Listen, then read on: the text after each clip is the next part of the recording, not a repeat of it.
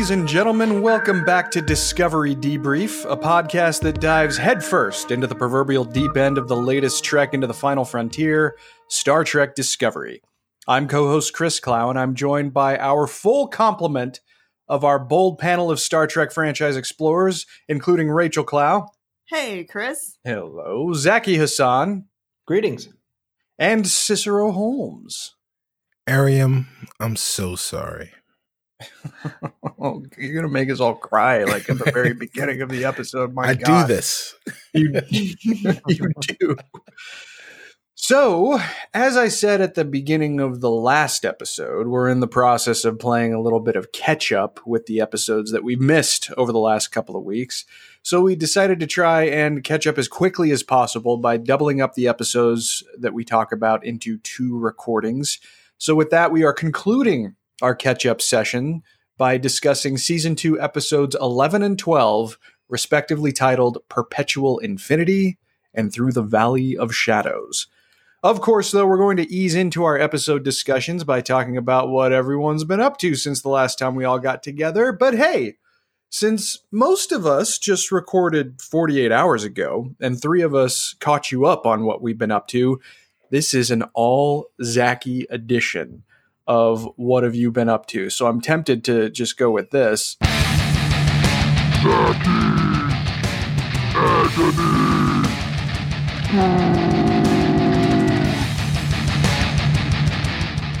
But hopefully it hasn't been that bad. At least I feel like I need to come up with something to complain about now that we've played that. Did you ever notice? Yeah. Well, Zaki, we actually, I'm not sure if you got a chance to listen to the last episode, but Not yet. We caught up with what we were up to, but we also talked a little bit about what we all thought of Captain Marvel and Shazam. So what have you been up to? And as a side note, what did you make of those movies? Well, I have been up to the usual thing where I'm just racing from school to school, hoping to put right what once went wrong. My semester is winding down, so it's just ridiculous. But you know what's funny is I realize I'd be like, oh man, my semester just started. It's ridiculous. I'd be like, man, it's midterms. It's ridiculous. Semester's winding down. It's ridiculous. I should just be like, it is ridiculous. There will be no non-ridiculousness. This is it. This is just how it is. I need to come to terms with that. This is just what you do now. This is who I am. I know. But in regards to your other question about the 2 Captain Marvels Right. theaters currently, I liked them both to varying degrees. I would say I liked the DC Captain Marvel, aka Shazam, slightly more. Mm-hmm. However, I appreciate the fact that so many people have enjoyed the Captain Marvel from the actual Captain Marvel, the Marvel one. Even as I was not over the moon about it, I love that a lot of people are. It sounds like you are probably in line with Rachel and I, Right. on which one we liked a little bit better. But I think that's a fair assessment. Cicero, what do you think about that? Oh, well, yeah, of course it's a fair assessment, and especially since... Yeah, but you like going after him, so I'm pitting you two against each other. Exactly. Well, I mean, Zaki is the film critic amongst us, so, I must defer to his expertise. But as I said a quaint 48 hours ago, I enjoyed... while I enjoyed them both very, very much, I enjoyed what they did with Captain Marvel proper, as opposed to, not even as opposed to. I enjoyed what they did with Captain Marvel thematically from the standpoint of all of the Marvel films seem to have a theme, outside of most of the Captain America films. Winter Soldier, obviously an excellent espionage film. The Iron Man films are just kind of, paint by numbers action films. But the other kind of offshoot ones, the Guardians are goofy, like they all have their own kind of theme to them. Ant-Man is a heist film.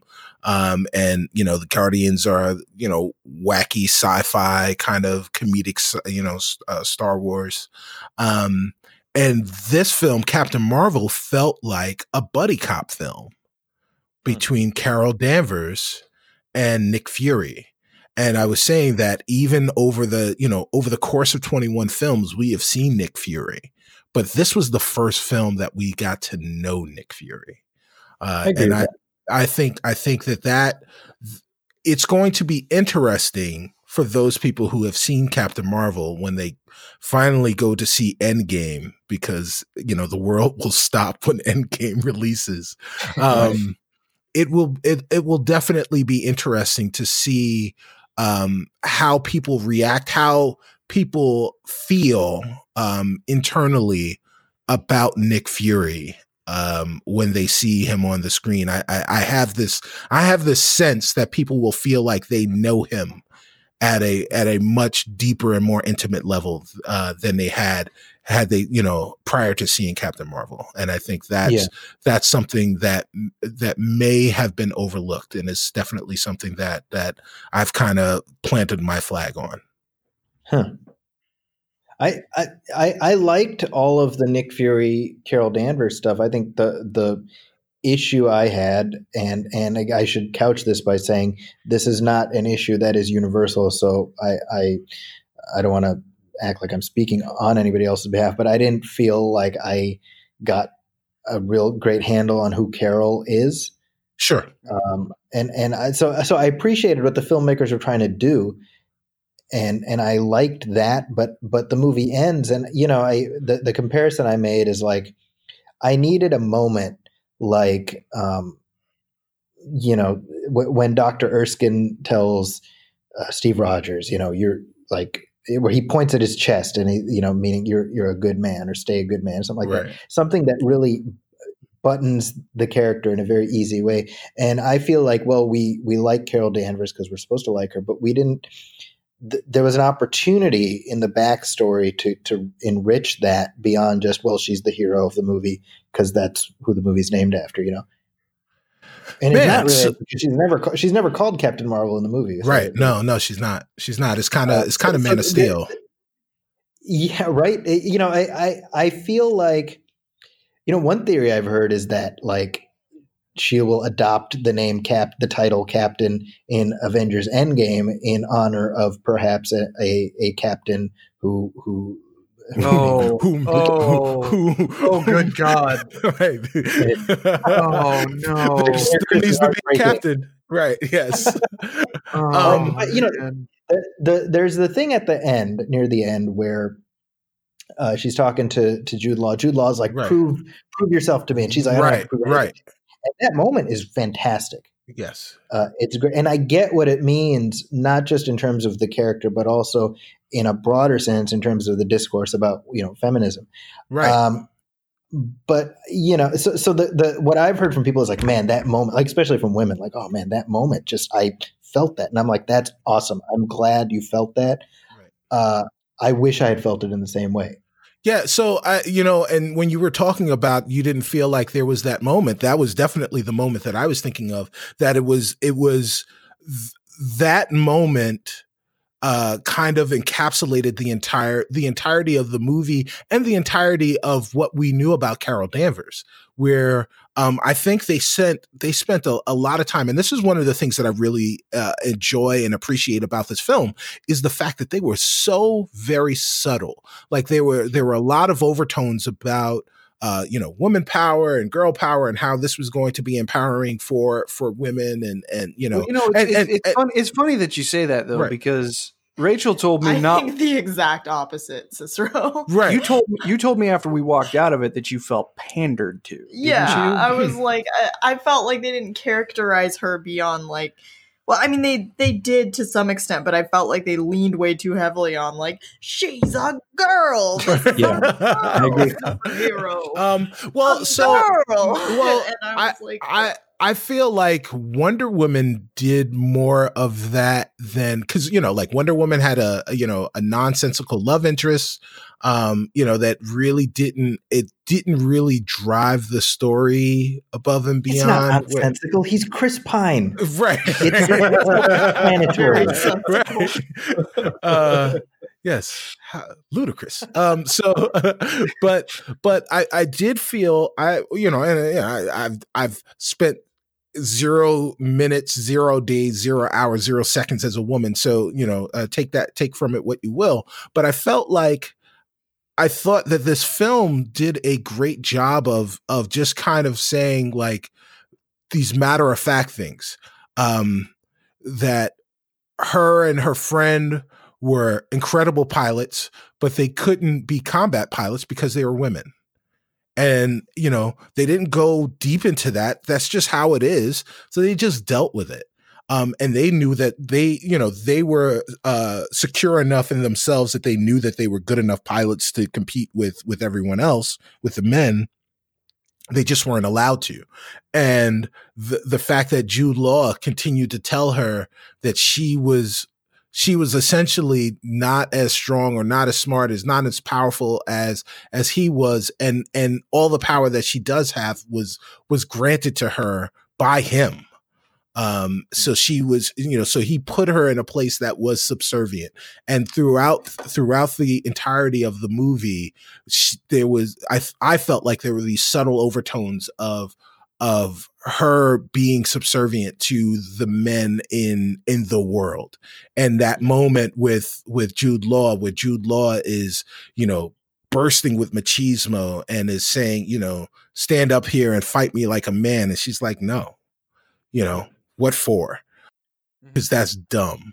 And, and that's, I felt like that was that moment. And I appreciated it for that. I guess. Go ahead, Zach. The only thing I'll add is I agree with what Cicero said. I think what I wish there had been more of was just a sense of who, like what we got in that moment is here's who Carol is now. I wanted to know who Carol was before. Sure. Above and beyond, like she's a victim of institutional sexism and stuff like that, which is important. I'm glad that's in there. I just wanted more. Sure. But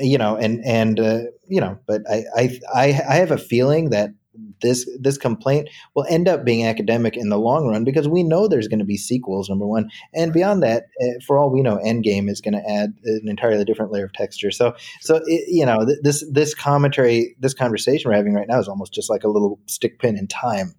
Right. Well, we did. If debrief listeners do remember, we did get together to discuss Infinity War a year ago. So we may have to follow suit when Endgame comes out because it is coming in the off season of our subject show. That is correct. So we're going to need to talk about something. Might as well be the biggest movie in history that is apparently outpacing its predecessor's ticket sales by scales. 6-1 or 5-1, something like that. God. Yeah, it's insane. So, a friend of mine and I were just today speculating on Captain Marvel. To point to that success, the Marvel Captain Marvel has just surpassed $1 billion in ticket sales. Right. So congratulations to everyone in that team, but. We were speculating at how many billions with an S and a B and an S, Endgame will accumulate over the course of its run in the theaters. And my question is, will it be the top grossing film of all time, even adjusted for inflation? All I know is that I'm rooting for it to topple Avatar. That's it. Is that the top grossing? No, the top. Inflation? No. Adjusted for inflation is Gone with the Wind. You think it's going to do better than Gone with the Wind? If any movie could, though, it's probably Endgame. Maybe, yeah. Like, unlike virtually every other franchise under the sun. I mean, remember when people were speculating how many billions with an S that The Last Jedi would do, even in comparison to The Force Awakens, and that didn't end up happening. But unlike that, it seems like Avengers has more momentum in that regard, especially if the pre-sales are any indication. Top five adjusted for inflation: Gone with the Wind, Episode 4, Sound of Music, E.T., and Titanic. Avatar is 15th on the list, but so to be number one, adjusted for inflation, it would have to surpass 1,854,769 and 760. Oh, I mean, $1,854,769,700. So $1.9 billion. And that's domestic, which is a hell of a tall. No, that's worldwide.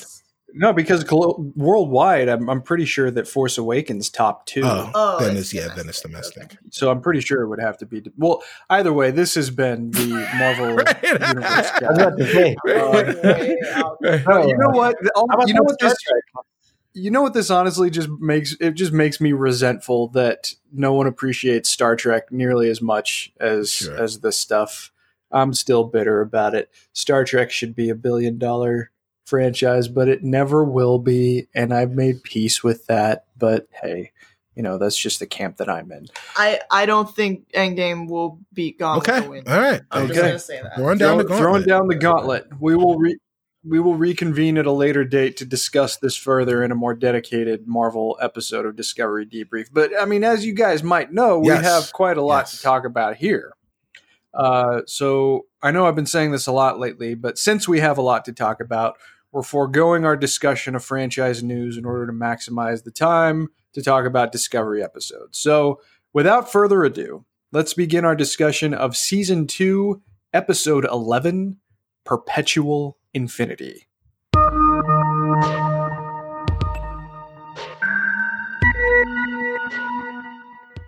So as before, here's a quick and dirty recap of the episode that misses a lot of the detail, but it'll be a quick refresher on what happened at kind of a high level since it's been a couple weeks since any of us have seen this episode. We begin in the past, approximately 20 years ago, when the Burnham's laboratory is attacked by Klingons. Michael's mother donned the time travel suit to go back in time an hour and warn them of the attack.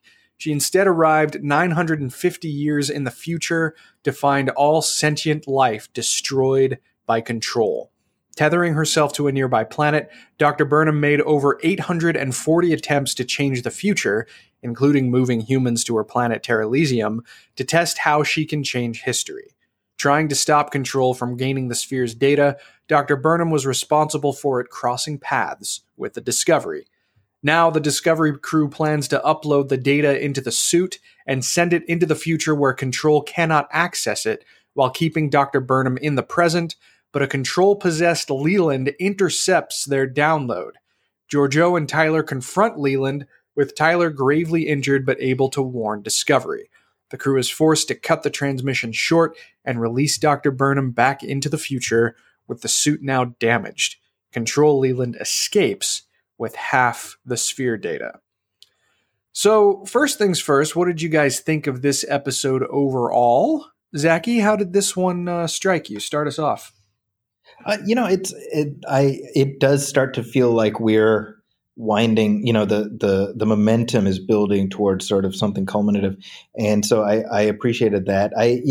I'm still getting used to Star Trek being so completely serialized. That's like a new thing. Yeah, especially like in these sort of these wind up episodes. It ends. It's like Walking Dead. Back when I used to watch Walking Dead, when it would end and you'd be like, oh no, I like all the pieces that are being put in place. I'm curious, I guess that's my reaction. Curious, because so much stuff happening, and you don't really know how to judge this one episode fully until the wind up, and then you get to be like, oh, okay, these are the threads that are paid off. Yeah, absolutely. I think that's a fair characterization. Cicero, what did you make of this one? I enjoyed it a lot. I really enjoyed Burnham getting a chance to get to know her mother, right? Like it just going through those logs and kind of understanding her journey and understanding that the mother that she thought was gone, but the entire time she was trying to make her way back. And having a sense of that and trying to kind of process all of that in the middle of the crisis was something that I really, really enjoyed.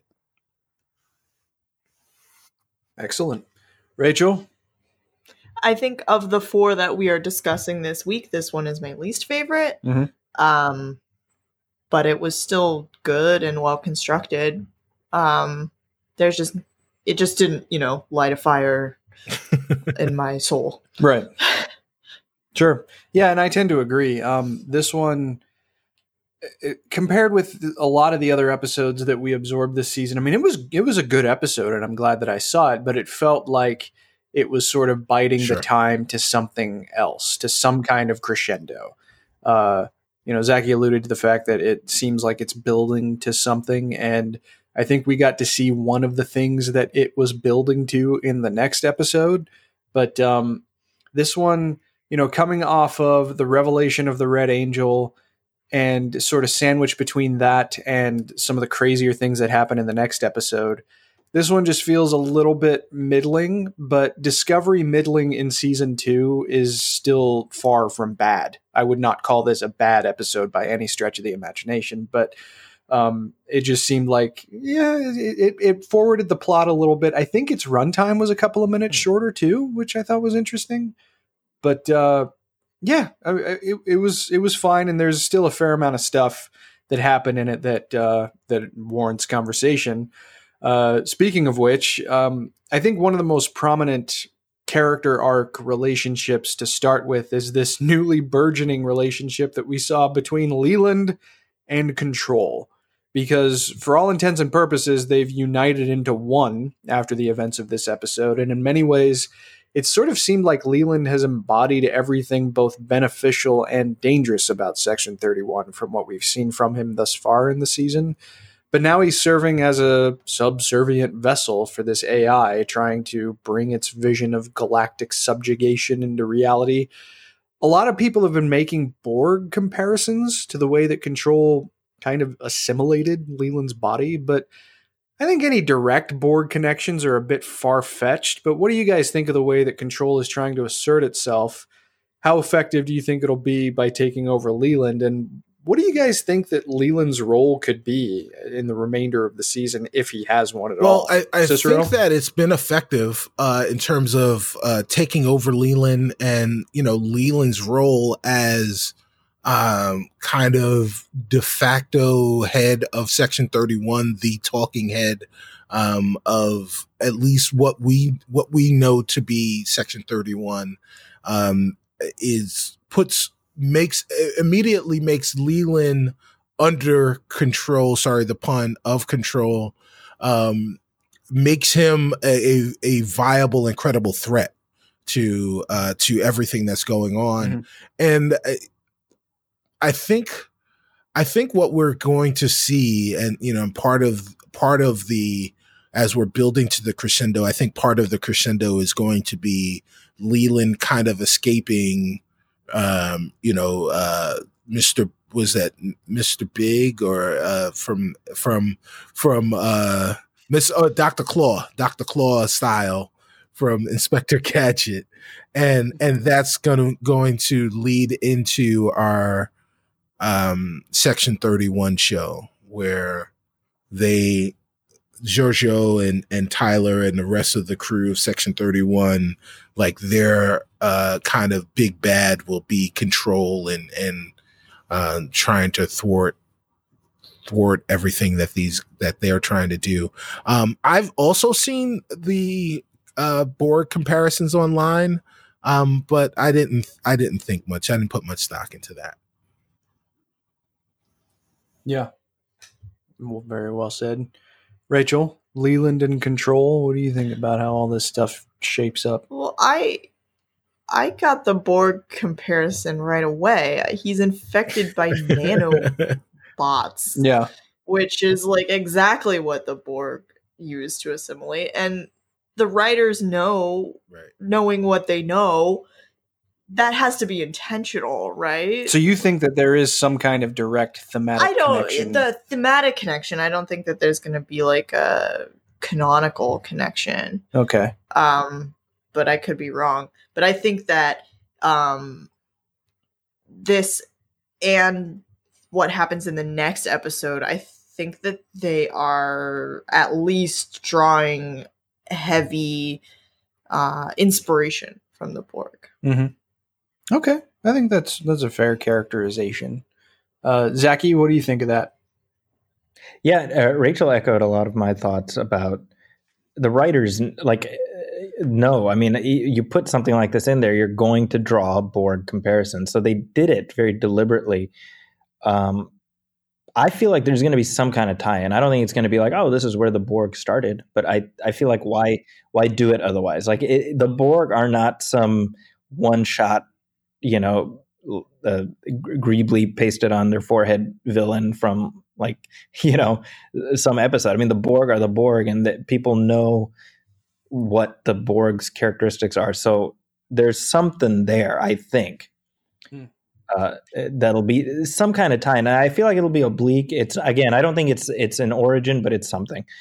I also feel like this thing with control is going to lead us towards something that allows us to reconcile where Section 31 is at in this period in the chronology versus where it's at by the 24th century, where no one has even heard of Section 31. Right. Yeah, and I think that's a very fair thing to say. What do you think? Since we didn't get to ask you about this in the last episode, what do you think of Control shaping up to be the primary antagonist of the season overall? Well, I mean, it's like I said earlier. You kind of have to wait to see the season wrap up to be like, well, did it pay off in a way that makes sense? I'm intrigued. I'm curious. It was a nice twist. I didn't see the things sort of swerving in that direction. So that has me intrigued. And again, I'm willing to stake out that part of the hill that says that this has something to do with the Borg. Mm-hmm. I don't know what that thing will be, but I feel like that's something that we're going to end up building towards in some way. I mean, if anything, the immediate reaction that I had, particularly when it took control of Leland's body, was that it answers why the Borg's veins are black, because that wasn't ever it was always just like a makeup choice, right? But now we actually get to see, oh no, the blood vessels themselves are actually thick enough with nanites that it actually blackens the veins on the outside. I was like, oh, that's kind of cool. They could kind of explain that. I struggle with drawing a direct line. I mean, Zachy, I think you make an excellent point when you say that this has to be deliberate because of the imagery that was employed. That's very Borg-like. Rachel made that connection too right after we saw the episode. And I just... it's hard for me to draw that direct line just because of everything that we think we know at this stage about the Borg.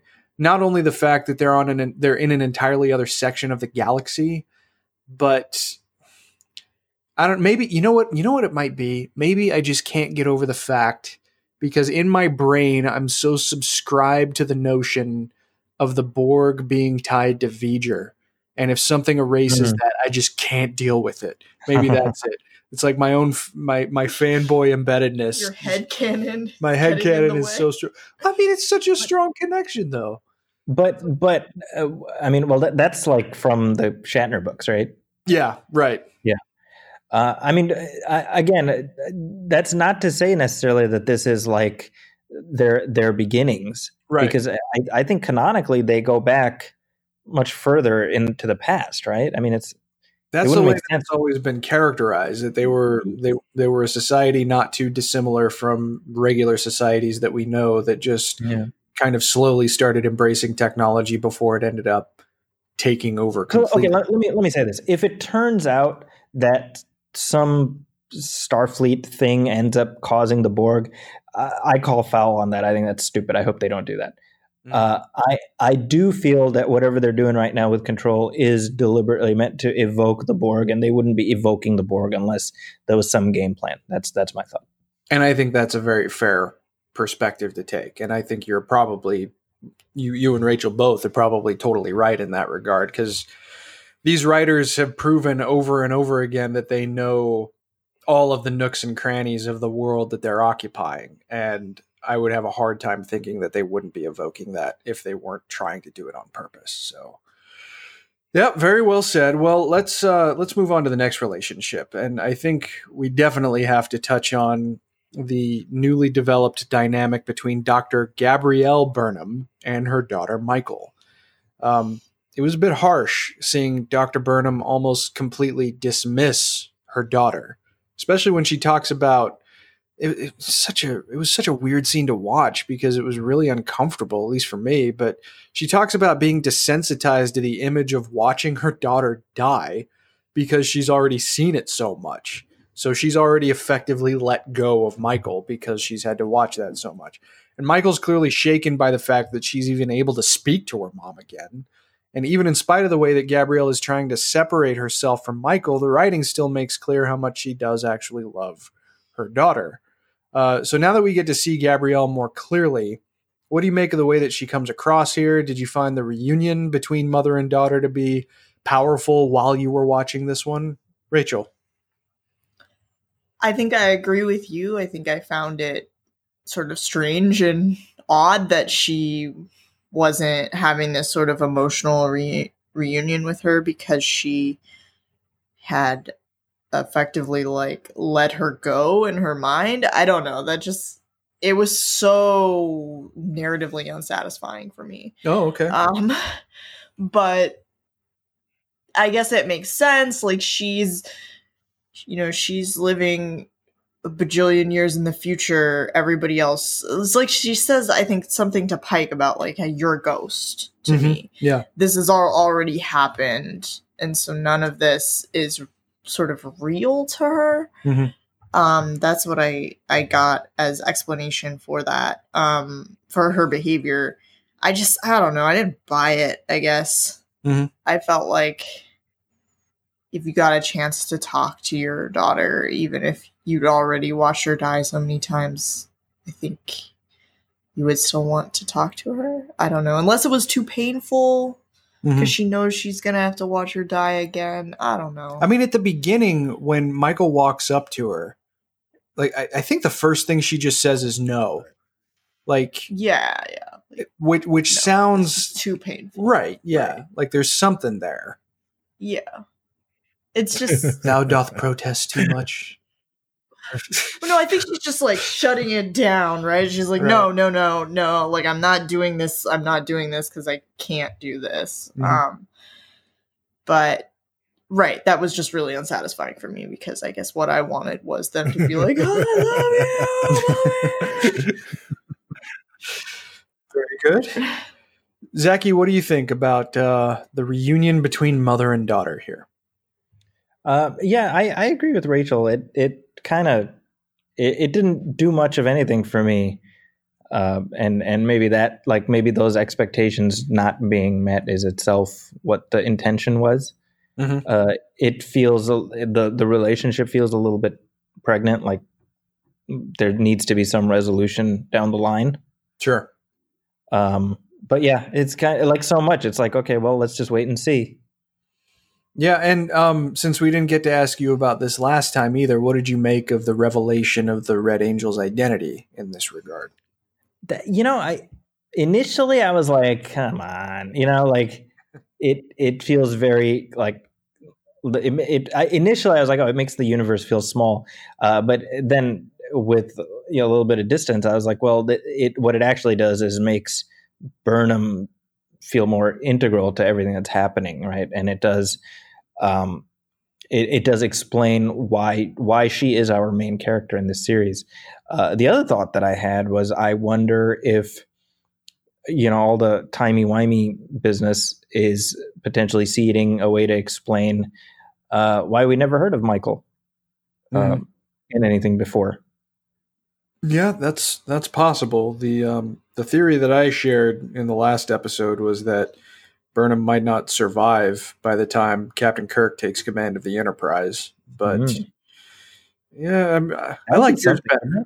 Well, it certainly would be, but I like yours better because I don't like when characters I like die. But sure. We'll see what happens. Yeah. Cicero, Gabrielle, Burnham, and Michael. What did you make of this interaction?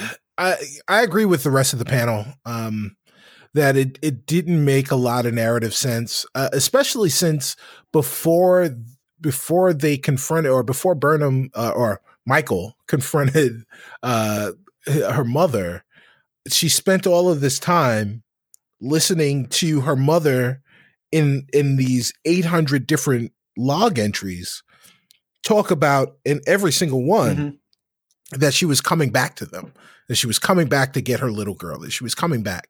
And the thing that we know is, the thing that we knew was that the Red Angel always showed up when Burnham was at the precipice of death, and she would do whatever she could to save her.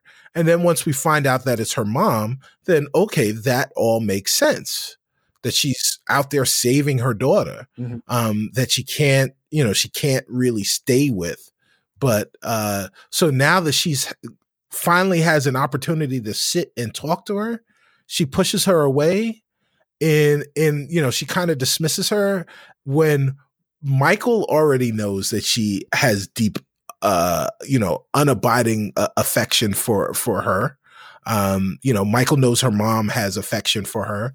Michael knows that her mom is coming at every moment of the chance that she could die to come and save her.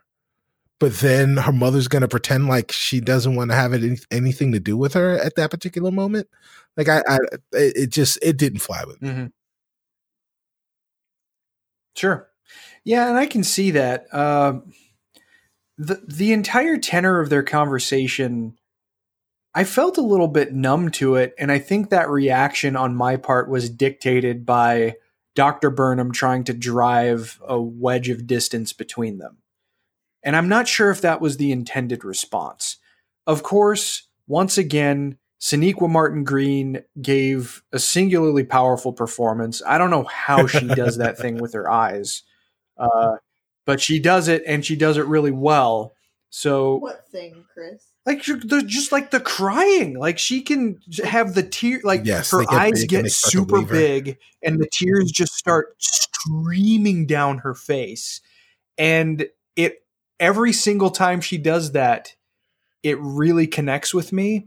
But there was something about Dr. Burnham trying to be disconnected from that reaction to Michael that gave it kind of a lopsided presentation in my mind. Yeah. And that, I guess that the way that you guys put it in saying that it isn't exactly narratively satisfying, I guess I feel that way too. I mean, that wasn't the immediate feeling that jumped out at me when I was watching it, but I guess it kind of did feel that way in the end. But yeah, I also think that there is a pregnancy to this, that this isn't completely resolved yet. And maybe we haven't seen the last of Dr. Burnham, and I kind of hope not. But either way, yeah, it was just very strange.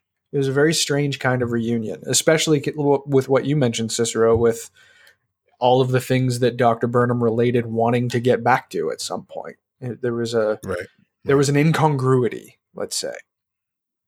But there's also we're going to stay in the theme of mothers here, because there's a really rich character interaction between Gabrielle Burnham and Philippa Georgiou, who are effectively two of Michael's mothers. Gabrielle even tells Georgiou that she saw the former emperor sacrifice herself for her daughter in some future. And Georgiou responded kind of flippantly to that, thinking, I think you are confusing me with my sentimental Prime Universe counterpart. And Dr. Burnham just basically looks her straight in the eye and says, I know who I'm talking to, and I know exactly what you're capable of. But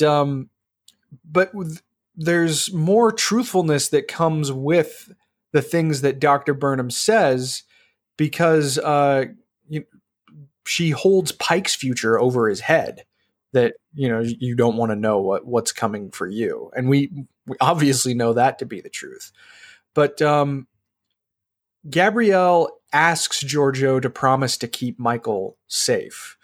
And again, since there's a credibility added, since she knows what Pike's future is, does this new piece of information from Dr. Burnham confirm any of what you guys might have suspected about Emperor Georgiou? Were you surprised? What did you think of this meeting of the mothers as it was happening? Cicero? If anyone's been listening to my commentary about Georgiou and her relationship with Burnham, this of course came as no surprise to me. This is as I've consistently said, even in the mirror universe, you could see the semblance of matronly love and affection.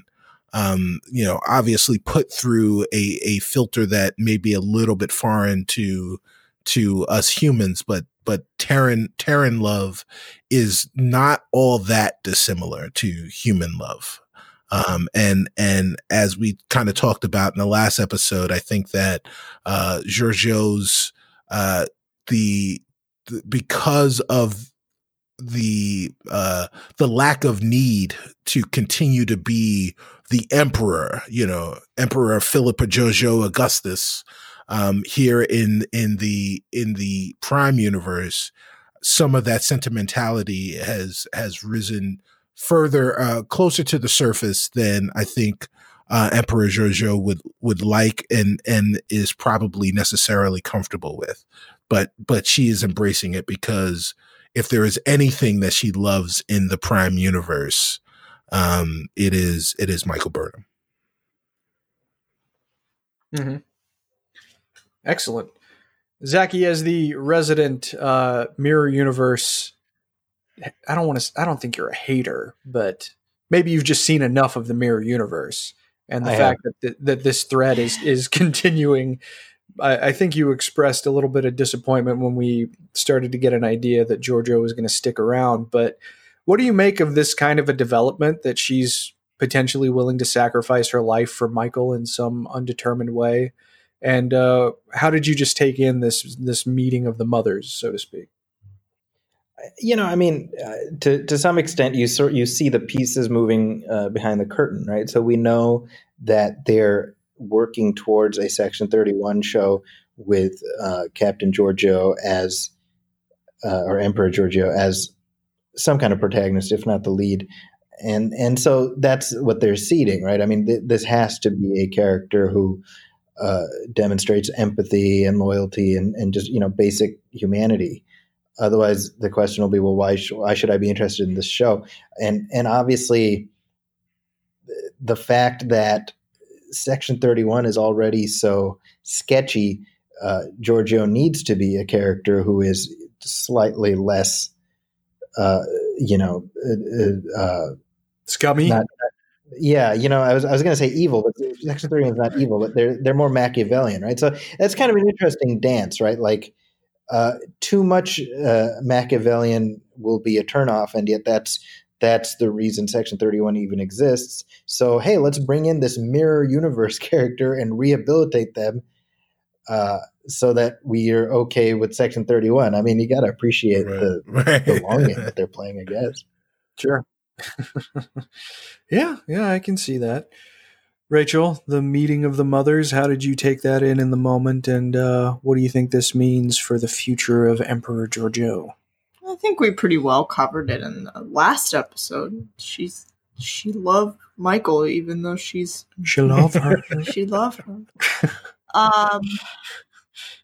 What do I think for the future? I agree with Zachy. I think that it's sets her up as an actual character rather than just sort of like a mustache twirling evil lady, such that she can actually carry her own show. Mm-hmm. And I think that is what they're going for. Yeah, I'm inclined to agree with you guys. I mean, honestly, and maybe this is where some of the dissatisfaction came from on your part, Zachy, but I've never really gotten this outright evil from Emperor Georgiou, even when she was still on the throne. You know, right? She's eating Kelpians. Saru.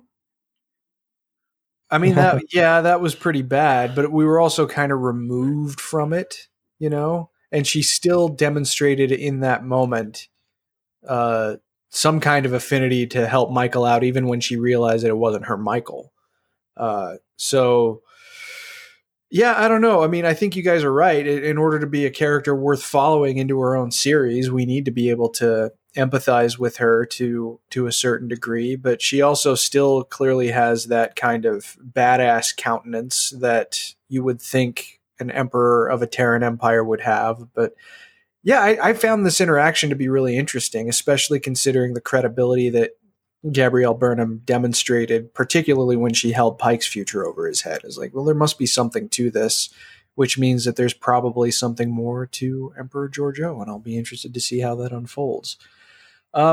last major relationship that I want to talk about for this episode is between Michael and Spock, because it develops, at least I think, in a kind of substantive way here.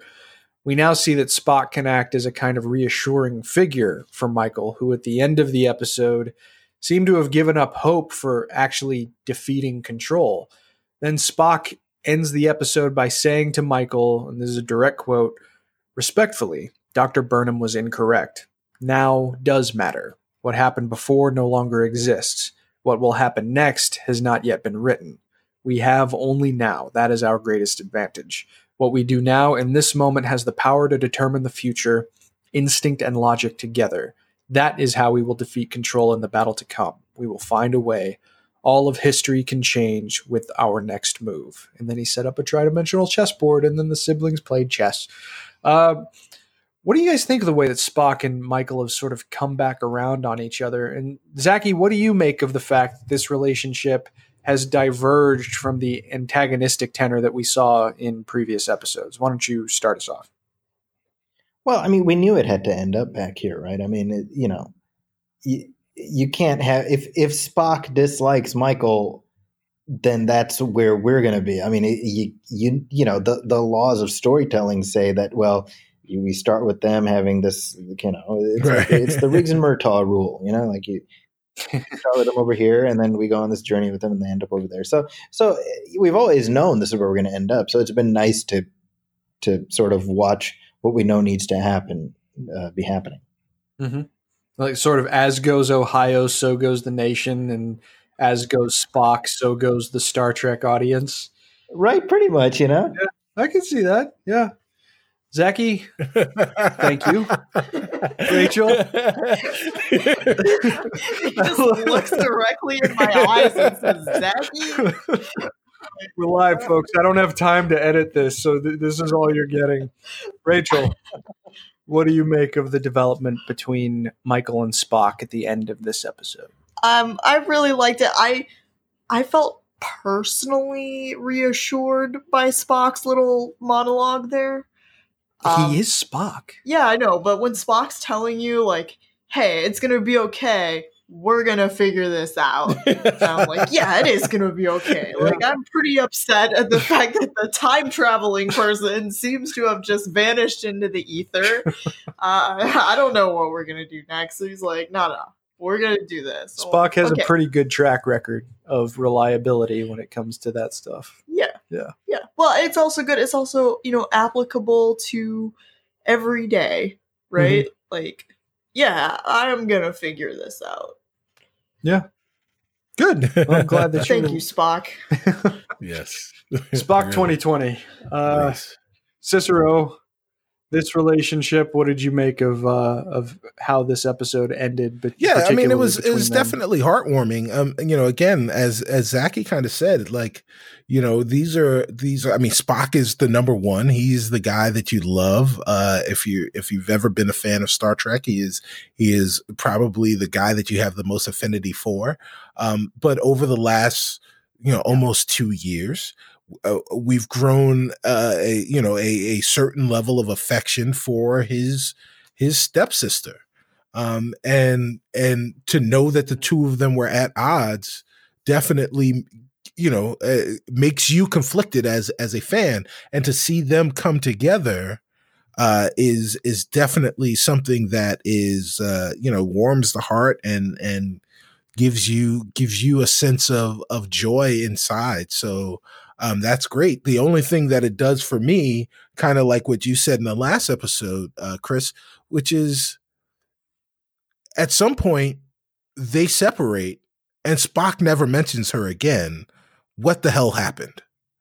And we've got as of right this second 3 episodes left, but in reality only 2 episodes left to figure out what that is. Mm-hmm.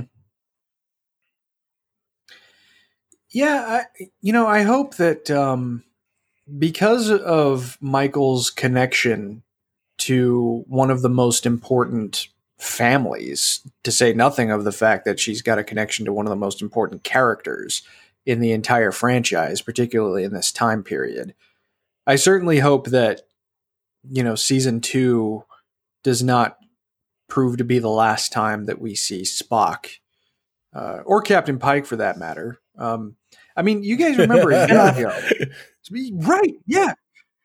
Hey, I'd be into it, but a year ago, I think there was one episode where I brought up, well, what's the likelihood we're going to see a Constitution class ship? And one of you guys, I can't remember which one, said, well, we'll probably see a Constitution class ship, but it's not going to be the Enterprise. Are you kidding me? That sounds like we're not going to see the Enterprise. Well, either way, little did we know that, and I think as Zachy has said before, that this show is going to bear hug the continuity as much as it has. So the fact that she has become so embedded in the history of Spock and of Sarek, something is going to have to happen. They can't just leave this hanging, and I'm pretty confident that they won't. But it does just continue to. I don't want to say exacerbate, because there aren't really any problems that are created with this. The absence of Michael from what we've seen before is not stepping on anything. What I always say, Chris, is how many episodes of Star Trek mentioned George Samuel Kirk's brother? Yeah, true. How many episodes mentioned Sybok? Too many. It's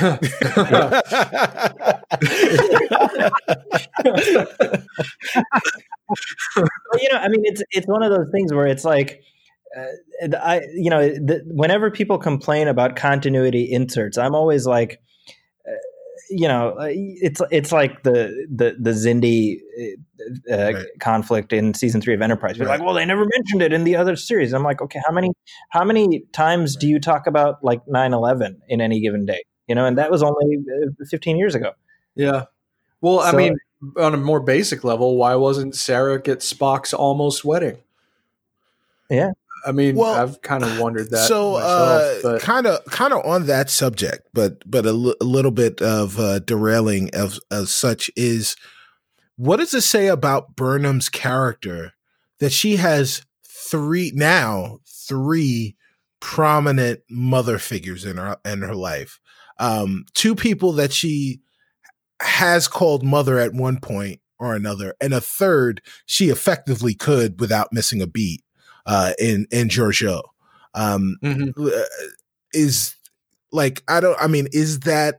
does that mean anything? Have any of you guys ever, have you taken the time to think about what that could mean, or what it does mean, or does it mean anything to you? Zachy, I'll start with you.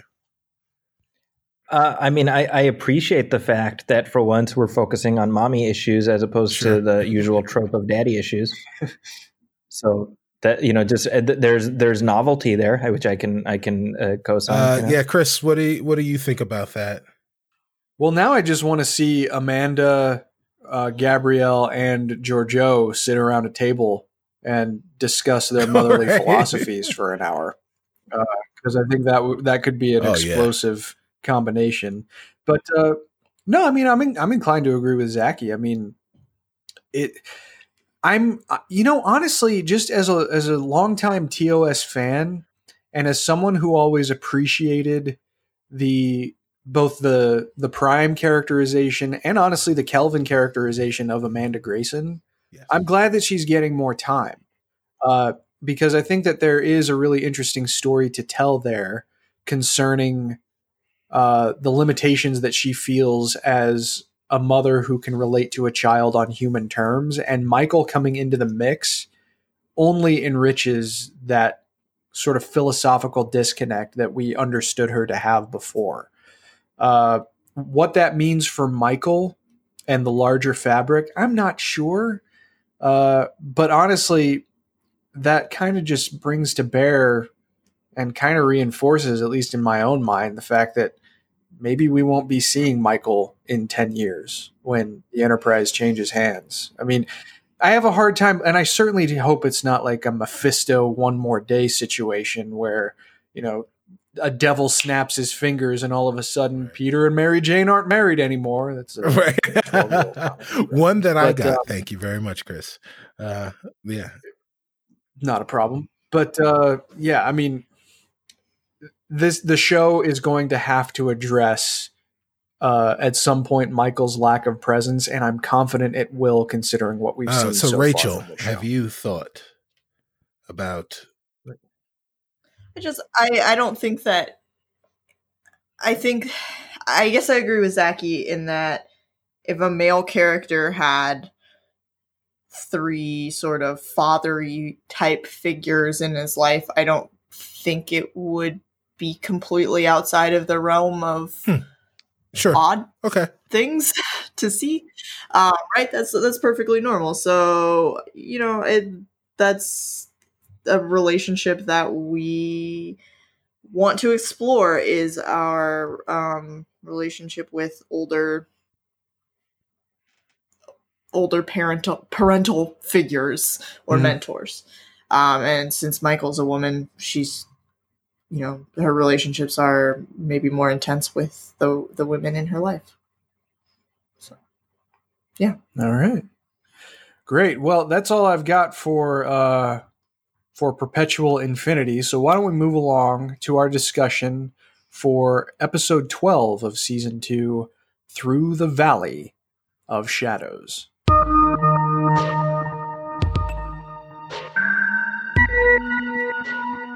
Once again, a quick and dirty recap. A new signal appears over Boreth, a place sacred to Klingons, where a Klingon monastery is located and where monks guard time crystals. Tyler and L'Rell sent their infant son there to be raised by the monks just a few months earlier. Pike goes to the monastery to try and retrieve a time crystal and finds the son is now a fully grown adult named Tenavik. Tenavik explains that life on Boreth is affected by the crystals and that if Pike takes one, he will not be able to change the future that it shows him. Pike sees a future where he is severely disabled in an accident, but chooses to take the crystal to serve the greater good. Meanwhile, Burnham and Spock investigate a Section 31 ship that had checked in 10 minutes later than usual and find all of the crew dead except for one, an old colleague of Burnham's from aboard the Shenzhou who has been possessed by control and attempts to take over Burnham. Spock is able to stop control and they escape back to Discovery, but the Section 31 fleet is on its way. Pike decides to evacuate the crew to the Enterprise and then initiate a self-destruct on Discovery to destroy the sphere data. So this one, unlike the last one, I felt like the last one was middling a little bit, and this one, it had no similar problem, at least in my mind. But what was this like for you guys overall? Was this emotional? How does this play in with the rest of the season? So this one, I said in our previous episode that I was a little disappointed overall with the Arium episode. I kind of felt similarly to you and you, Chris, and you, Rachel, with regards to the episode that we previously spoke about. But this episode, like you said, Chris, holy crap, it just balls to the wall. Android fight. All sorts of crazy stuff was going on. There were so many different relationships that were mentioned. We talked about Pike and his almost like need to, because of his survivor guilt, to go out and go on these away missions where he knows his mortality is at stake. Burnham finding out the revelation that Tyler has a kid. Dogs and cats sleeping together, mass hysteria. I mean, it was just crazy, man. I love this episode. All right, excellent. Oh boy, yeah, this one was eventful. Zachy, what did you think of this episode overall? Yeah, I think this is one of the strongest installments we've had this season. And what I've tended to notice is that whenever there is like a heavy Pike focus, I'm just that much more dialed in. I'm in awe of how well they've constructed this character and the depth that they've added to him, considering that he before this show, he was in essence a blank slate. Like, we knew how his story ends, and we knew one adventure that he had, and so there was a lot of room there to really grow out while embracing the canon. And reflexively, you're like, oh, like, we know like 2 things about Pike, and we're just gonna. Those are the things we're gonna show you, and they proved in the Telosian one a couple weeks ago that like there's a way to do it and not make it feel like fan service. And then here again, it's not only one of the strongest acting performances from Anson Mount. I mean, I think it's just in one moment he becomes like the greatest Starfleet captain of all time. Yeah. It's hard to disagree with that. Rachel, what did you think of this one overall? I really liked this one. It seemed so much shorter than it was. Yeah. Like, when it ended, I was like, oh, but what? Like, it was just, that time just flew by for me, which is a fun feeling. Mm-hmm. Yeah, and I'm inclined to agree. I mean, this one, I already had a desire for a long time to see more from Captain Pike, and before this series was announced, that just never seemed like it would ever be a possibility.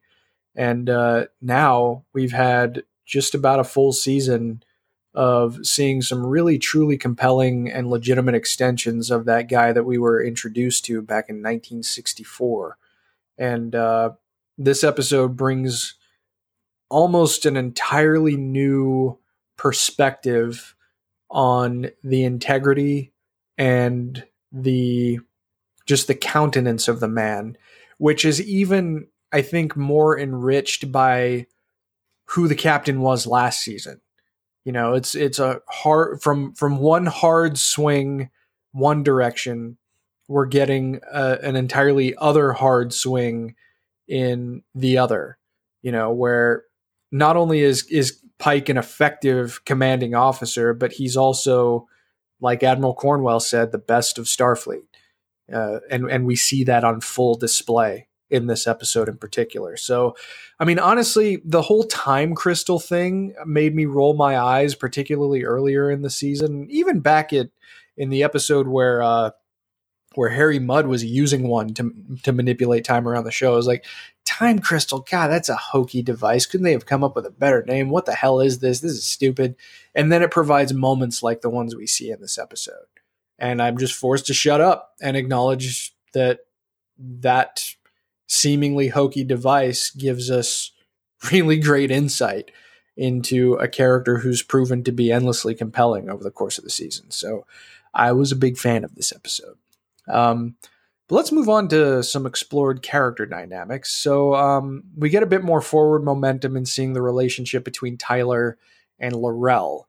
There's still clearly some bitterness toward the former Voq on the part of the Chancellor, but they're still very much bonded over the fact that they have a son. What do you think the future could spell for these two? How do you think this episode's interaction with the Klingon Empire at large played out? Rachel? I thought it was crazy to see grown-up baby Voq. Tenavik, yeah. Tenavik. Voq Jr., right. Voq Jr. Once again, my hopes that this albino is the albino in Deep Space Nine have been dashed. And I am so sad. Well, maybe it's Tenavik's son. I mean, who knows? It could keep going. But Tenavik lives in like a time bubble. I don't think it connects at all. Potentially not. Yeah, I can see that. Cicero, what did you think of the Klingon elements of this episode? And Tyler and I didn't realize how much I missed the Klingons of Discovery until this episode. Okay. Because, well, first off, it seemed like L'Rell had put on weight. I know that's taboo to say, but it seemed like the prosthetics made her face fuller, which I may have been like an allegory or a metaphor for the weight that she is on her shoulders as a result of being the Chancellor of the the Klingon Empire. But or maybe that was just me. I don't know.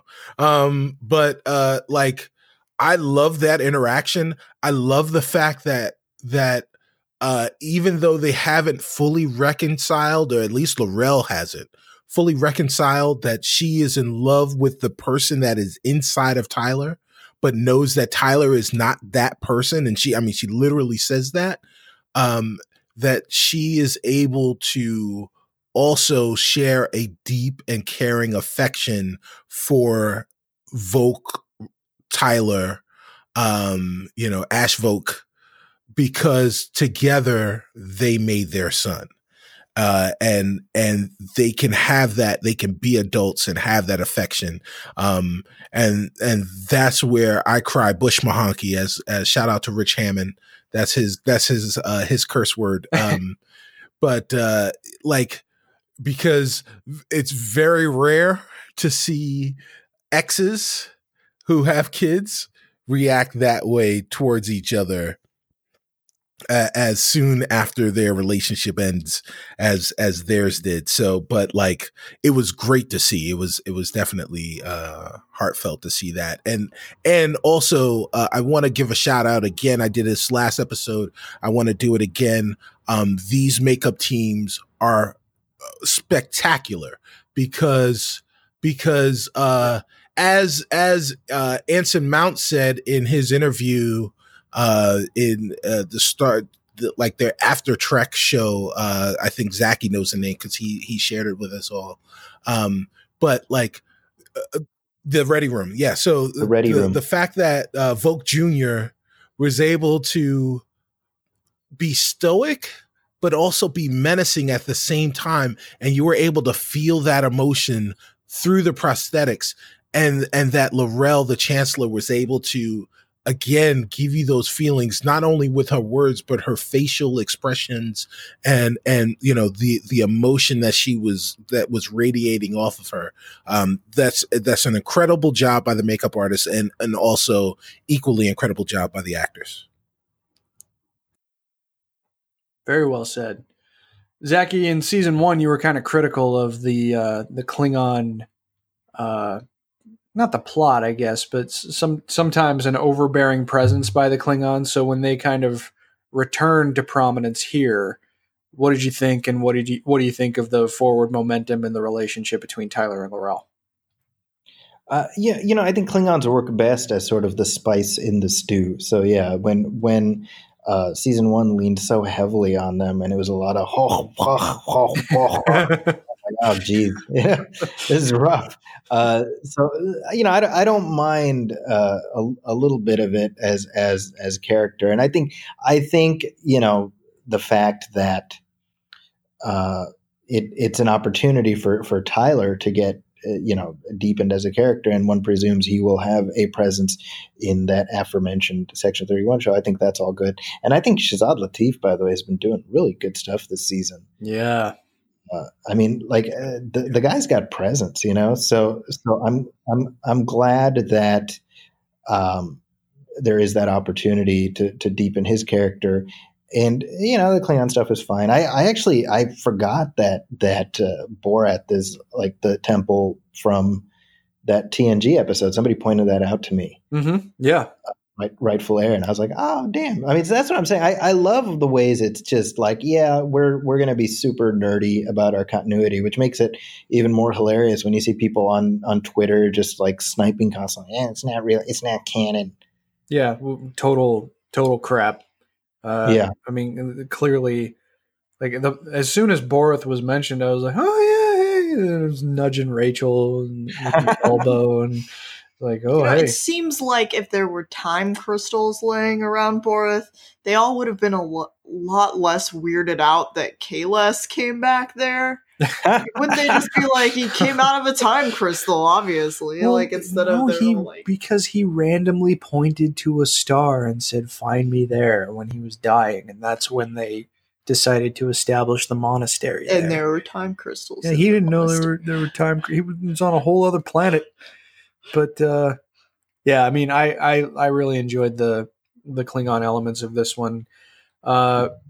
I honestly though I'm worried about Laurel and her chancellorship, because the fact that she's holding such a secret like this, particularly when it comes to the fact that both, Tyler and her son are alive, I feel like that's going to come back and bite her, and that it's going to open the Empire up to some kind of sedition, because clearly there's a change in affairs between the Klingon Empire and the Federation by the time it's Captain Kirk in the center seat of the Enterprise, and Kirk talks pretty openly about Klingon society being a military dictatorship, and how they're always ready to fight, and so something's going to happen there. I don't think Laurel's going to be Chancellor for much longer, but I certainly hope that she sticks around as a character, because I find her to be very compelling.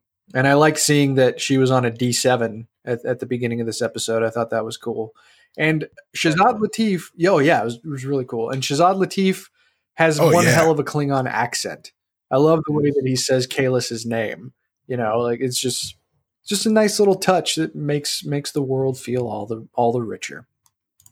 But let's move along. So one of the coolest interactions in this episode, I think anyway, came between Jet Reno and Hugh Culber. Because Reno noticed in the engineering lab that Stamets appears to be kind of dejected while working. So Reno takes it upon herself to try and intervene and see if she can provide some positive perspective between the difficult relationship that Culber and Stamets are experiencing at the moment. What did you guys think of the conversation between Reno and Culber? And do you think that it could help provide some help to both men, especially now that the way that Reno characterized her own experience with her own spouse, and the kind of loss that she endured, and the fact that she observes that Stamets and Culber have another chance together. Cicero, what do you make of that? Comes in, she strikes again. She's like an assassin. She's a sniper. She just comes in, she lays down the good stuff, and she just, she murders everyone metaphorically with joy. And she left, and then she's gone, and I've got a permanent smile on my face. Again, I think in successive episodes, well, not successive episodes, but I guess in a couple of episodes, 2 out of 3 episodes, Hugh Culber has sat down with someone and received information that he wasn't necessarily expecting, but he definitely needed to hear. And I love, in both cases, the first with Admiral Cornwell, I guess therapist and Admiral Cornwell, and this time with Lieutenant Reno, the first time was just kind of like, you were seeking it out, but I think that I love the matter of factness of both of the sentiments that came from these two different people to him to help. It's almost like he's matriculating back into life again. And like, he's been reborn, and he was starting college all over again and trying to figure himself out. And that's kind of what college is all about, is this self-discovery. And these people have popped in and have really been professors to kind of, mentor and guide him and drop these nuggets that he can follow and use them to guide him towards his passions. So I really love, I hope to see at least somewhat of the formation of that arc at the hardening of whatever that is by the end of this season. Sure. Very well said. Rachel, what did you make of this interaction? I thought it was laying some breadcrumbs for something that's gonna happen later. I don't know. It was sweet. It was nice. It's always good to see Tig Notaro. I really like her character, and I just makes me really look forward to see what's going to happen between Culber and Stamets. Zachy, what did you make of this when you watched it in the episode? Well, I mean, there's the part of you that's like, well, we know we have to sort of end up at a place where they are back together. So they're laying the breadcrumbs for that. I think more for me, what stood out is the fact that here you have, a bunch of LGBT characters talking frankly about their same-sex relationships, and it's not a big deal. And it's kind of like, man, it took a while for Star Trek to get there, but that's nice, Yeah, we're here now. Yeah. Yeah, I totally agree. And I mean, I loved how Reno comes in to relate her own experiences to much of what Stamets and Culber are going through. She doesn't do it in like a way that talks down or that diminishes Culber's own feelings, or Stamets's for that matter. Because she very easily could have been bitter and just said, "You don't you understand the chance that you have now? Wake up, you son of a bitch!" She could have come in and felt that way, but that's not what she wanted to do. I mean, she tries to gently bring Culber to that realization himself by expressing in rather gentle terms, you have another chance, and you don't have to do anything with it, but you can. And that's something that's worth exploring. And I thought it was a beautiful sentiment. And I was really, really taken with that moment as I was watching it. So I was very happy to see that, that kind of counseling can come from a rather unexpected place, because we've seen Reno be so blunt with her hilariously so, but we've seen her be so blunt and kind of disconnected. She's kind of like a Han Solo of Discovery in a way, because she's not like totally connected to the mythology. She has a little bit of a separate perspective, but there also comes with that an unexpected source of light. And I think that's what I really appreciated out of it. But last thing that we're going to talk about for this episode, and I think it's the big one, and I'm cheating a little bit because this isn't really a relationship, but it's the relationship between Pike and the future.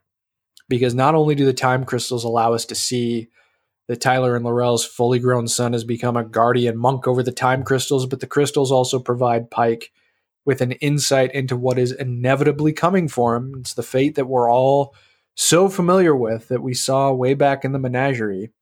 And when presented with the choice, a choice we'd never had any, at least I didn't have any indication that he would ever have. He's presented with a choice to avoid that future, but he chooses it. He effectively sacrifices himself preemptively and works past his fear, making peace with what will happen to him sometime in the next decade. What do you guys think that this adds to Pike's story, and how were you affected by this in the moment? Zachy, you had to have come away from that with, let's say, the feels, right? Yeah, I mean, as soon as he touches the crystal and we see the explosion go off, I knew what we were seeing. Right. It was the thing that we'd heard about, and first of all, it's so cool to see that visualized after only being told about it.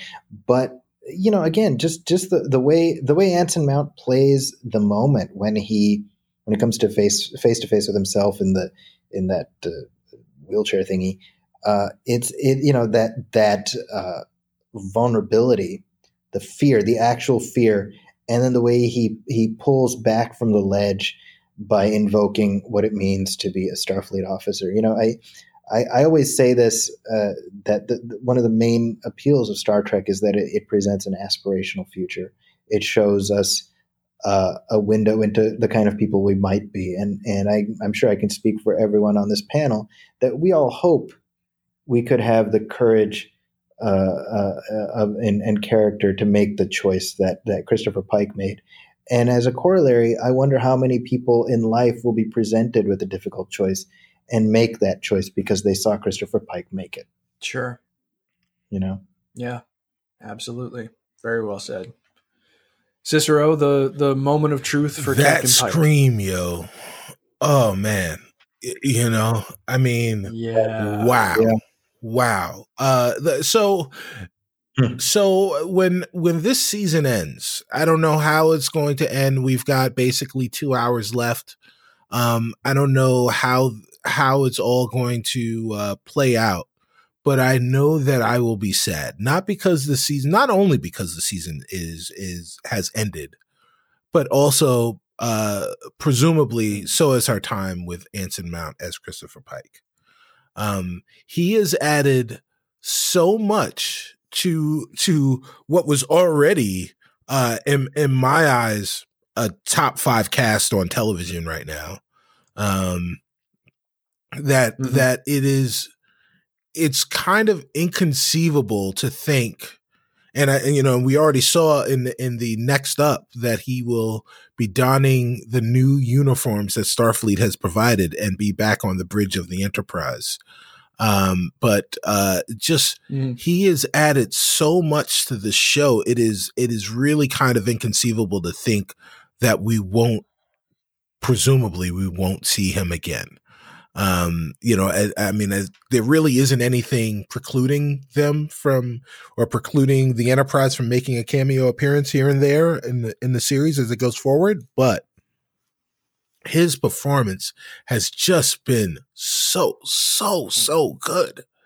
So good. And then of course, again, as Zaki said it perfectly, like just the intestinal fortitude to really live by the strength of your convictions and your oaths. And in those moments of fear, of the ultimate fear, to be able to find the will to steel yourself and do your duty is, beyond admirable. Very well said. Rachel, the moment of truth for Christopher Pike. Well, Chris, are we all in a relationship with our future selves? You're going to blow my mind here in You a second. said it was cheating to call this a relationship, but I think we're all in a relationship with our future selves. Yeah, I was a little bit put off by the fact that he knows it's coming or whatever. I don't know. It kind of made my brain irritated. And the cold water, ladies and gentlemen. I don't know. I just because of Captain Pike, who Captain Pike is, in every scenario, he's always gonna make that choice. He's always gonna sacrifice himself for those people. And I think him being cursed with the knowledge of that and the knowledge that he's going to be so horribly disfigured because of his nature to do that is very terrible. But there's no scenario in which he does not make that choice, right? Well, I mean, the difference is though that he could have effectively chosen to save himself in isolation, right? Could he have? Yeah. So if he doesn't pick up the time crystal, that's not what is going to happen. That was the way that Tenavik characterized it, that that the future would not have been solidified if he didn't take the time crystal. But because he took it, he effectively sealed his fate. Right. And when you think about it, there's a different, it's the concretization of what he's shown, right? So in other words, Captain Kirk has to help Captain Picard, and the odds are against us. The situation is grim, and he knows that's an outside possibility that he might die. But there's something different, and obviously Captain Kirk would make the same choice too. We know that. But if he's told, by the way, this mission ends with you, smushed underneath like a 20-ton bridge, so just bear that in mind, right? It's the stark finality of it rather than the offhand possibility of bodily harm, which always exists in the abstract if you're a Starfleet captain, right? Yeah. Yeah, But it's you're going to do this, and X number of years from now, could be tomorrow, could be 5 years from now. You're gonna be a crispy critter who speaks in beat. Badoop machine. I think also though I understand what Rachel is saying, but I think also one thing that makes it different from what we've seen over the 50 years that we've been watching Star Trek, because I think our captain, our leader in all of those shows will make that choice. I think what we got to see that is unique to Discovery was the palpable fear that Pike had, and that he had to psych himself up. Yeah.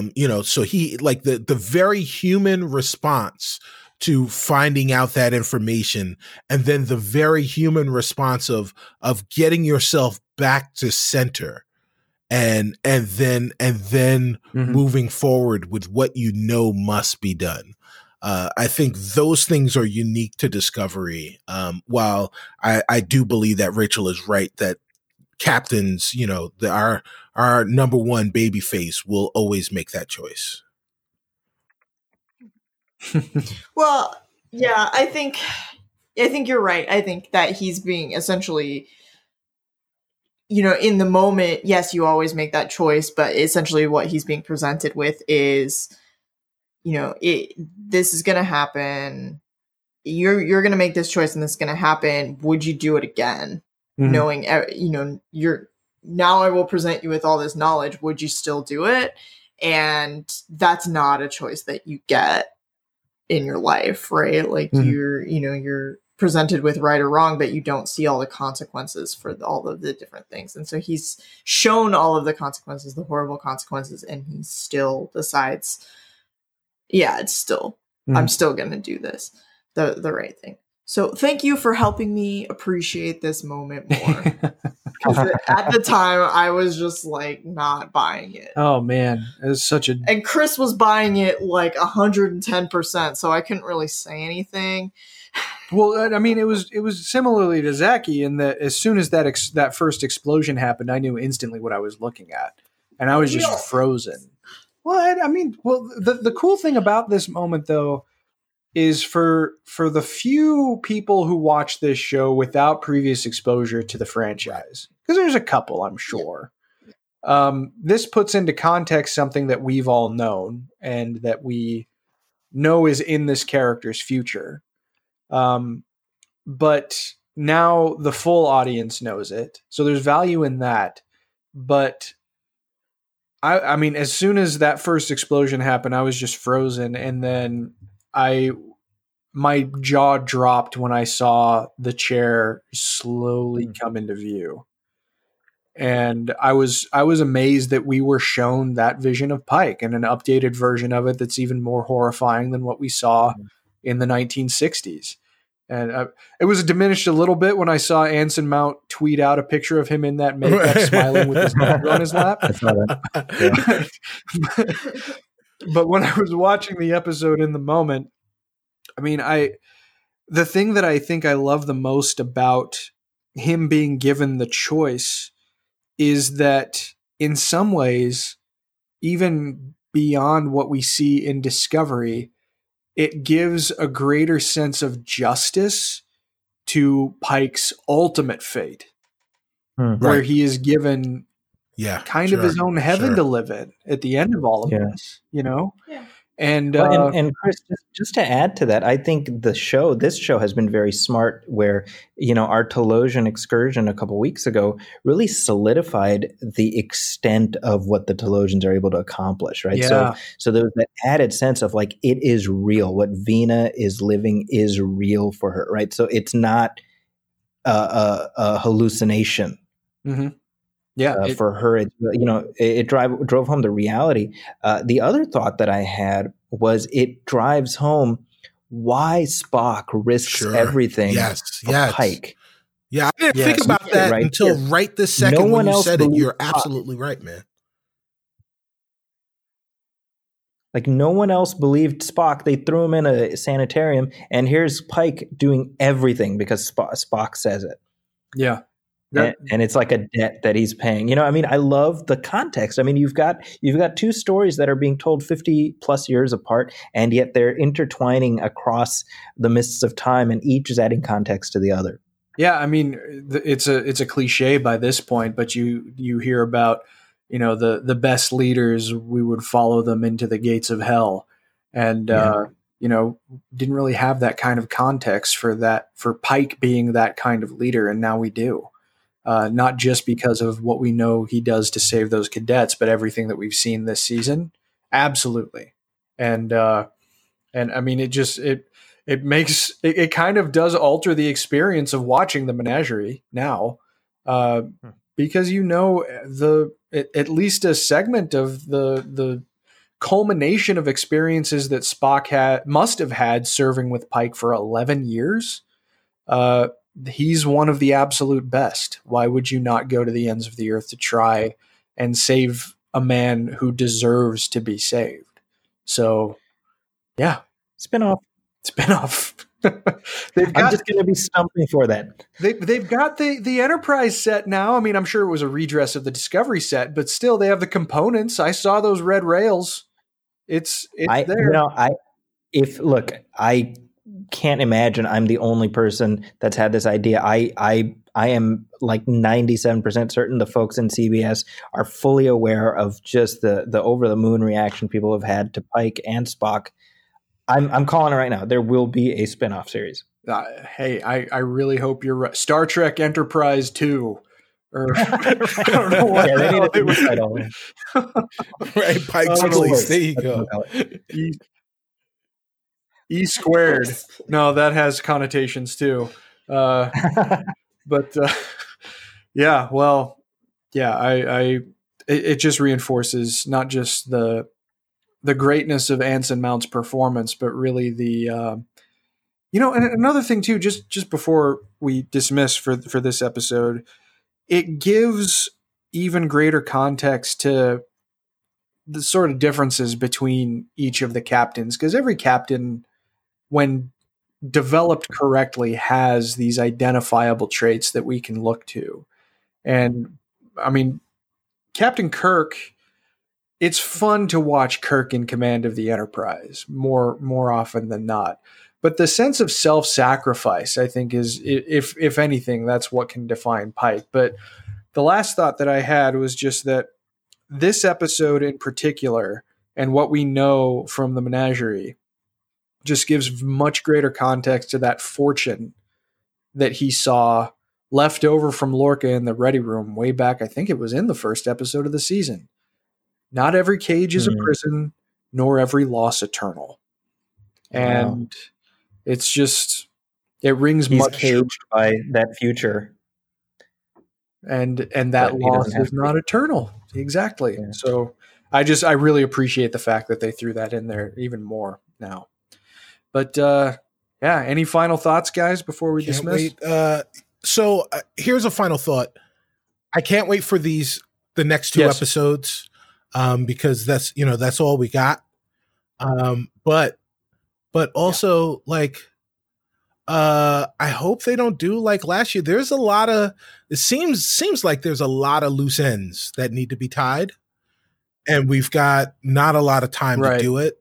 And if there was a knock against last season, it was that things, the climax was a little anticlimactic because it was just so, it just went at a breakneck pace, and there wasn't enough time to.